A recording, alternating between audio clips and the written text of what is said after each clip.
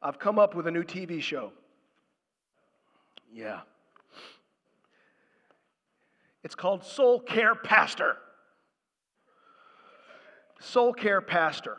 And what is basically is these episodes of a guy named Pastor John who is treating various kinds of soul sickness.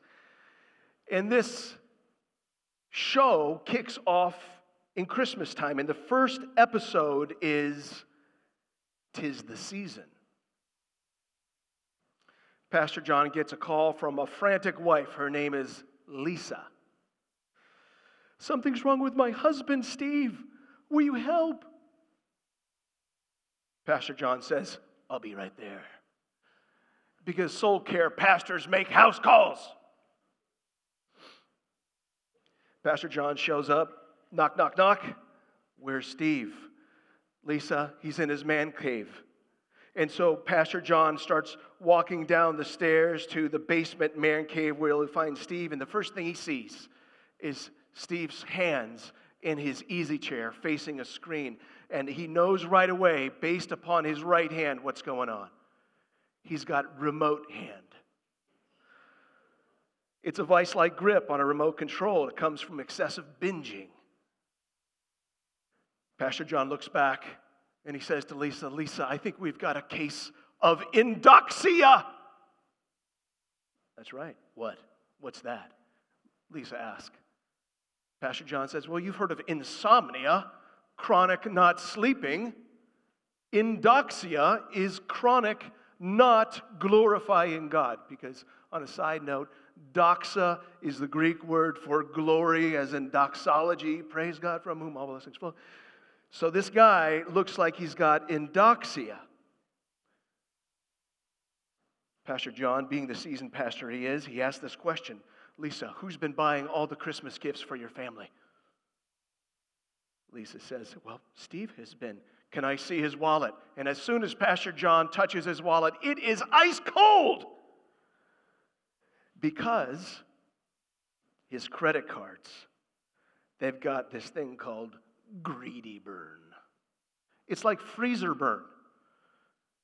It desensitizes your spiritual sensitivities. It's a kind of materialism run amok. And it results in indoxia. Remote hand. Greedy burn. Pastor John says to Lisa, Lisa, I just need you to watch. I need to watch Steve's eyes as I read this scripture from Isaiah 9, 6, and 7.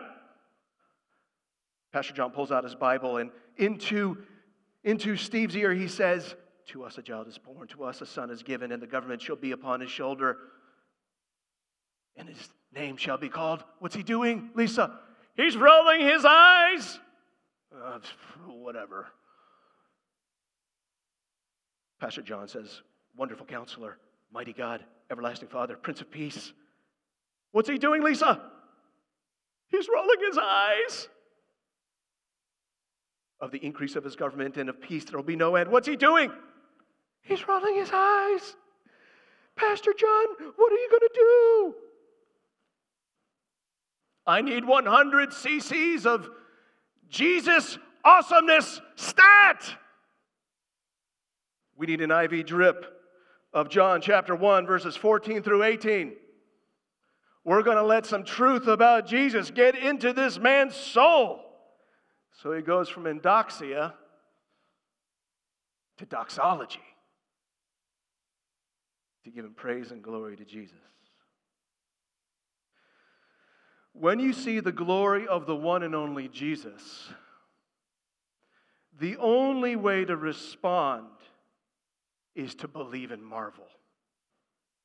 When you see the glory of the one and only Jesus, the only response is to believe and to marvel. And so this morning, I want to help you experience John chapter 1, verses 14 through 18 as an IV drip for your soul, to give you life, to make your heart cry out, show me your glory. So children, if you're in the room and you've got one of these bulletins, here's what I want you to do. You go to the back side of your bulletin, and I want you to write 5 things down on the left margin. I want you to write this, His presence. And then I want you to write this. What is the next one? His glory. And then His person. And then His grace. And the last one is His revelation. We're going to look at 5 reasons why you must believe in the one and only Jesus so that you can see, believe, and marvel. Because we all have endoxia in some measure, right? Okay, let's look at the first reason why we must believe in the one and only Jesus Christ. It's in chapter 1, verse 14. We read this, "And the Word became flesh and dwelt among us." Billy, a couple weeks ago, helped us understand what that word meant. God's authoritative announcement. Thus saith the Lord. The Greek word under word is the word logos. And in addition to, if you had an Old Testament background and you're reading John chapter 1, you would know right away, okay, this is thus saith the Lord who's going to take on flesh. But if you didn't have an Old Testament background, and let's just say you were a Greek, the word logos would actually mean something. It had a philosophical meaning, and it would go something like this. The logos is what explains all things. It's the explanation for all things. So a Greek would understand, with no Old Testament background, when he would read John writing, "In the beginning was the logos," he would understand it, or she would understand it as, "In the beginning was the explanation for all things." And the explanation for all things was with God. And the explanation for all things was God. He, the explanation for all things, was in the beginning with God. John is making a huge claim. The explanation for all things is a person. So this Word became flesh. When you read that word flesh, it's what theologians call the incarnation. Has anybody had carne asada before? Yeah, I see that hand. Carne asada, carne is Spanish for meat. And so it's a very crude way of describing kind of humanity. And that's John's point. John is saying the Word in all of His glory became meat, human flesh, in all of our humanity, with the exception of a sinful nature. The Word became flesh. And the next word is really important. And dwelt among us. It actually means to pitch a tent. To tabernacle. And if you are familiar with the Old Testament, you'll remember Exodus 25 or 33, where God commands Moses to build him a fancy tent called a tabernacle. And then what Moses would do, he'd pitch this tent, and then God would come down in a pillar of cloud, and He would dwell with His people. John is intentionally riffing off that when he says the Word became flesh and tabernacled among us. Because what he's saying about Jesus is this: He's better than a tent. He's better than God dwelling with us in a tent. He is God dwelling with us in a person. And so what we're seeing here is His presence. Why you should believe Jesus is unlike anybody else, the one and only, is that He's the greater presence. He dwelled with us in His flesh. And He came in His flesh for a reason. So that we could have a relationship with God. But I want to just make one point before we move on. Did you know that Jesus is still incarnate? Right now? He's still in the flesh. It's not like he decarnated after his death and resurrection when he went up to the Father's right hand, verse 18. He's in the flesh now. And so when he comes back, he's coming back in the flesh. And we'll see the risen, radiant, and reigning Christ face to face. So the first reason why you must believe in the one and only Jesus is his greater presence. He is the Word become flesh. The second reason is his glory. And the Word became flesh and dwelt among us, and we have seen his glory. Glory is of the only Son from the Father, full of grace and truth. When John says we beheld his glory, the we is him and the original disciples. We saw his glory. When he was ministering among us, we saw his glory. You might be wondering, what is glory? Well, glory is the visible or audible display of God's majesty. It's what theologians called theophany. And so when we read John saying we behold his glory, we beheld it, John wants that to trigger something in your mind. Exodus chapter 33, verse 18, where Moses says to God, please show me your glory. God is dwelling in the tabernacle. Moses wants to behold his glory. He's like saying, show me your glory. And God responds, you can't handle my glory. Well, God says, I'm going to cause my goodness to pass before you, and I'm going to announce my name before you. But in order to do that, you can't see me, Moses, because if you see me, any man that sees me will die. So you can't see me. But I'll tell you, I'll put you in a cleft of a rock, I'll tuck you in, and then I'll show you my backside glory. Well, you can't see my glory in its full, otherwise you die. So here we have in John 1, we beheld his glory.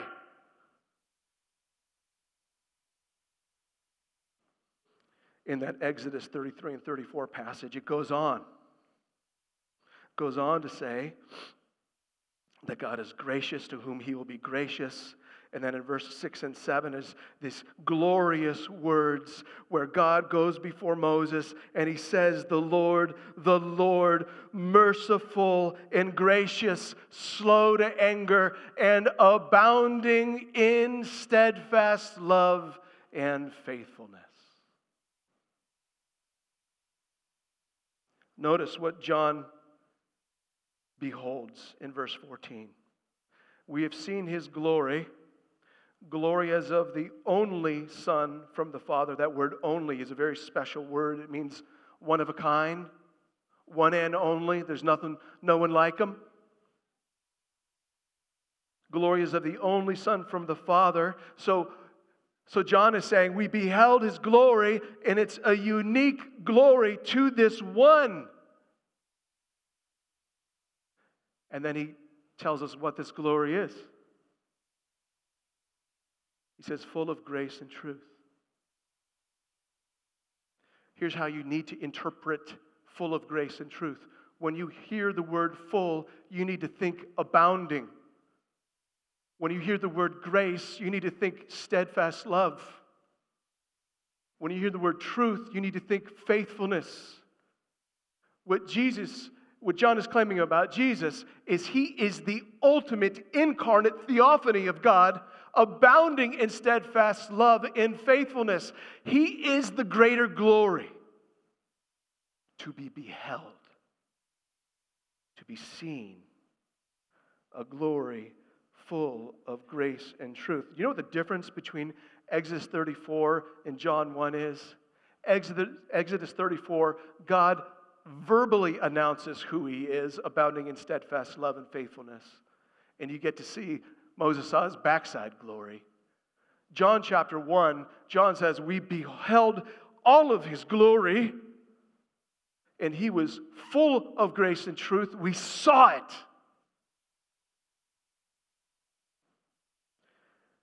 When we talk about God's steadfast love and faithfulness, being full of grace and truth, we're talking about God's loving commitment to faithfully do what's good, what's best to his people. We're talking about God showing his love to you, for you experiencing the life that comes from his love. I'm going to stick with this point a little longer, so hold on with me. There is an emphasis all throughout the Gospel of John on beholding, of seeing Jesus. Last week, Matt helped us understand the 7 I am statements of Jesus with that added awesome one of before Abraham was, I am. Well, John contains as well, he documents 7 signs of Jesus Christ that display his glory. So you can see his glory, so that you can see his abounding, steadfast love and faithfulness. Remember, he turns water into wine in John 2. He heals an official's son at the end of chapter 4. He heals an invalid at the pool of Bethesda at the beginning of chapter 5. He feeds a multitude at the end of chapter 6 or early in chapter 6. He walks on water at the middle of chapter 6. He heals a man born blind in chapter 9 so that he can see. And then, remember in chapter 11, he waits to go to see Lazarus so that God would be glorified. And then he raises him from the dead. All for us to see. But the greatest sign of the glory of the one and only, full of grace and truth, takes place in chapter 19 of John, where Jesus up on a cross is displaying the abounding, steadfast love and faithfulness of God when he says, "It is finished." The incarnate God dying in the place of sinners like you and me.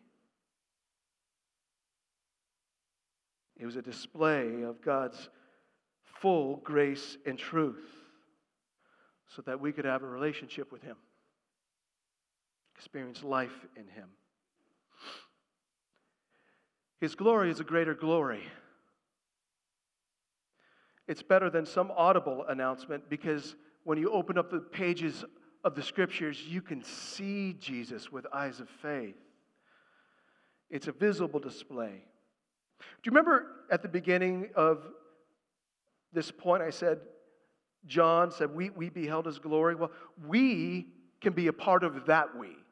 We can behold the glory of Jesus too, the one and only Christ. You just got to open up the Bible. You got to open up the Gospels. You got to see him and believe in him.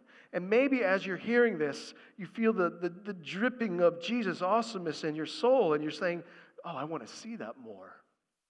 I want to see him more. It's not too early to be thinking about reading your Bible going forward in the year 2020. Maybe you need to start in the Gospel of John. And you start every day by saying, oh, Lord Jesus, show me your glory. That's the second reason why we believe in the one and only Jesus. Because if you see him, see his glory, the only response is to believe and to marvel. The third reason to believe in this one and only Jesus is his person. And that's in verse 15.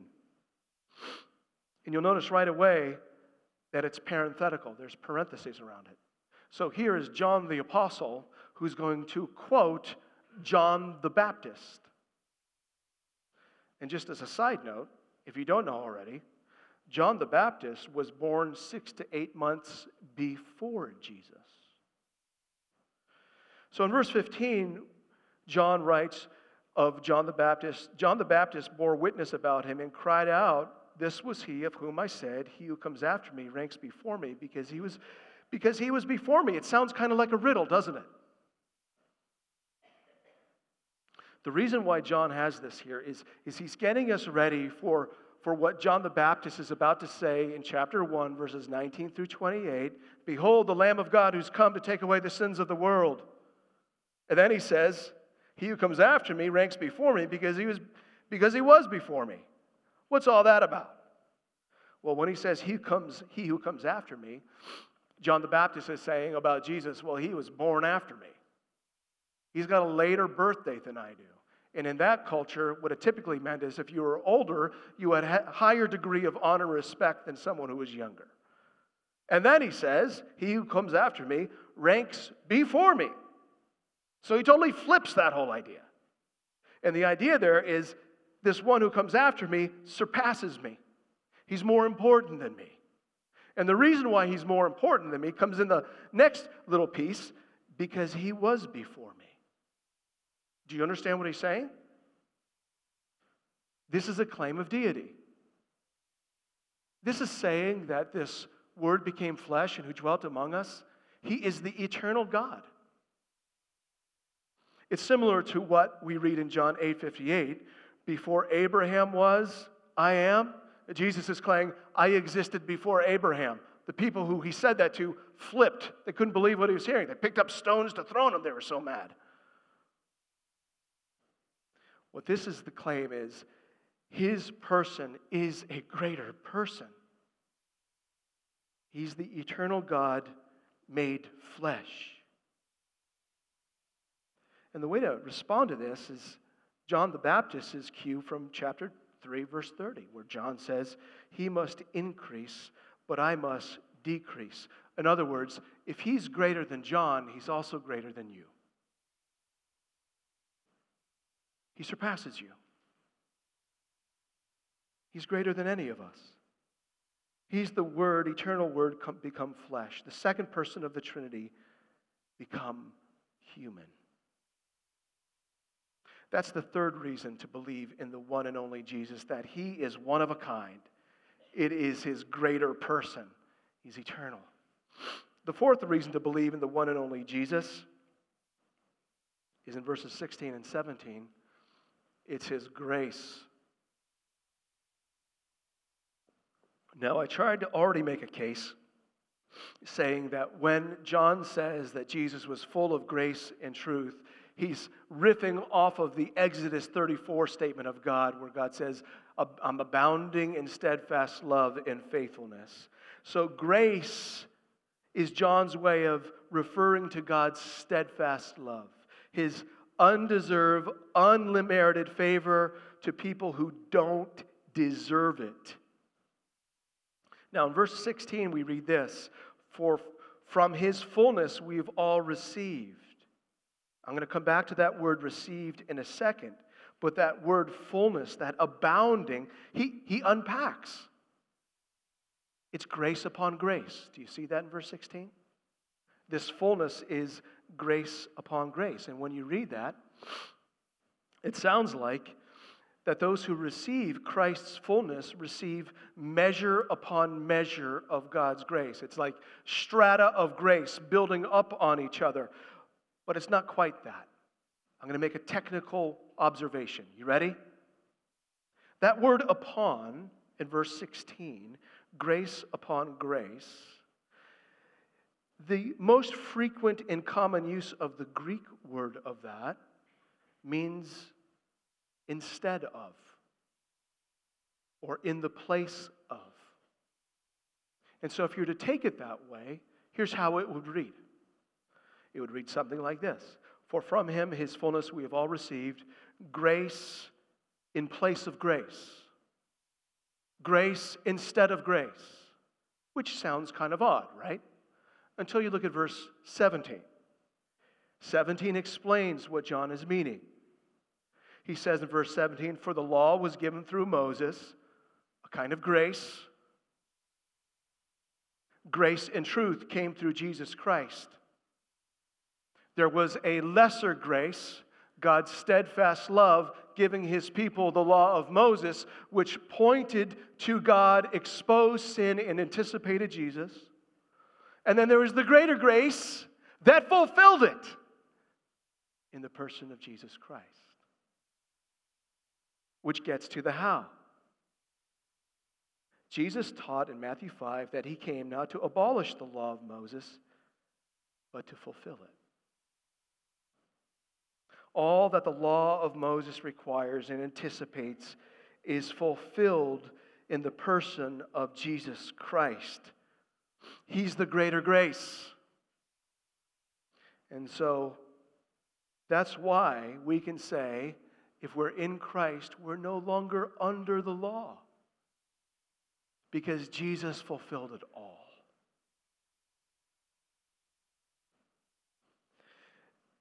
In John 3:16, we read this: "For God so loved the world that he gave the law of Moses, that whoever obeys the law of Moses will receive eternal life." Right? Totally wrong. For God so loved the world that he gave his one and only greater grace Son, that whoever believes in him shall not perish, but have eternal life. Which brings me to that word receive. For of his fullness we have all received. What does that mean? What kind of receiving are we talking about? Well, John already answered that question for us in verse 12. Would you look at verse 12 of chapter 1? John writes, "But to all who did receive him, who believed in his name, to them he gave the right to become children of God." To receive the fullness of the one and only Jesus is to believe in him, to trust in him. He's the greater grace. He fulfills the law of Moses.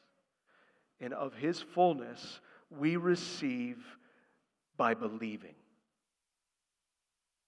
That's the fourth reason why we should believe in the one and only Jesus. He is the source of greater grace. The fifth reason why you must believe in the one and only Jesus is his revelation.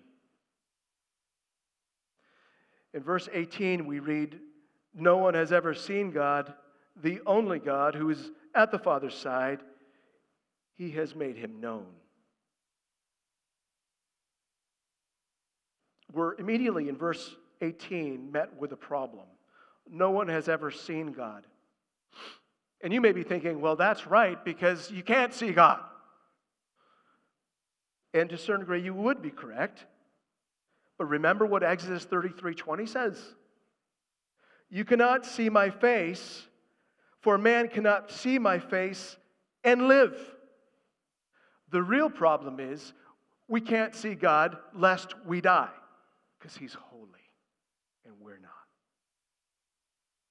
Remember, Moses only saw the backside glory of God in Exodus 33:34. The problem is if we see God, we die. And the solution is here in verse 18. The only God. It's the same only from verse 14. The one and only. The one and of a kind God. The incarnate God, Jesus Christ, verse 17. He has made him known. It's a fancy word. Biblical scholars throw around the word exegesis. It's a way of studying the Bible. It's the making known of what the Bible says. You do your exegetical work. And that's the word we have here. No one has ever seen God, the only God who is at the Father's side. He has exegeted him. He has made him known. He has put him on full display. Time and again in the Gospel of John, Jesus says something to the extent of, if you've seen me, you've seen the Father, because I put him on display. I am the visible theophany of God. It's where John 1 has been moving all along. This prologue lands here. The one and only God, fully man, Jesus Christ. He has revealed the unseen God, whom if we saw, we would die. But if we see Jesus with eyes of faith, we don't die, we live. He's one of a kind. He's the one and only.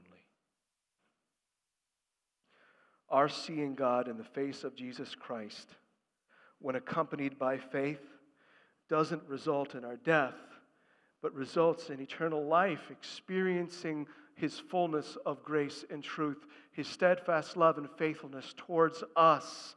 For God so loved the world that He gave His one and only Son, that whoever believes Him shall not perish, but have eternal life.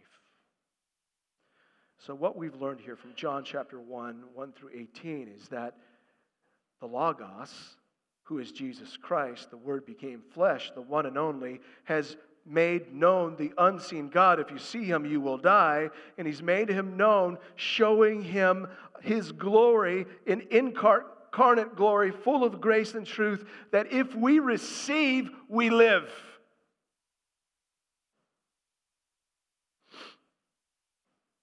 He came to reveal the Father and to reveal salvation in Him alone. So why must you believe in the one and only Jesus Christ? Well, His presence is a greater presence. His glory is a greater glory. His person is a greater person. His grace is a greater grace. And His revelation is the greatest revelation, ultimate revelation of God Himself. There's no greater. So how do we respond to this? Well, let's say you came into the building this morning and you had a mild or major case of indoxia. Chronic, not glorifying God. Here's how you respond. You don't need a soul care pastor to show up to your house. You need to see Jesus in His glory. You need to see Him. You need to open up the pages of the Scriptures. And you need to call out to Him, show me your glory. God is most pleased to show you His glory. It's like the IV of 100 cc's of Jesus' awesomeness starts to drip into your soul. So you need to see Him. But not just see Him, you need to believe in Him. You need to receive His fullness of grace and truth. You must believe. You must say yes. You must take that step. And if you're in the room and you've never put your faith, belief in Jesus before, what a day to do it. Come to Jesus. Say to Jesus, I will receive your full grace and truth. I'll receive it by faith. And you will live. See, believe, and finally, marvel. Marvel at Him. He is the one and only God, the one and only from the Father, full of grace, the truth. And when you marvel, it just crowds out any indoxia in your soul. It moves you from chronic not glorifying to God to eager wanting to glorify God. And that's not just a good place to be at Christmas time. That's a good place to be for the rest of your life. Jesus never gets old. And if you think He does, it says more about you than Him. What this also does, this marveling at Him, not only does it compel worship and glorying Him in our own heart, it compels us to want others to see, believe, and marvel at Jesus too. It compels us to want to go tell it on the mountain. That the Word has become flesh. It compels us to tell people, Merry Christmas, Happy Incarnation. It compels us to want to sing joy to the world. The Word has come. When we see Jesus for who he is, the only response pleasing to Father is to believe and to marvel. Let's pray.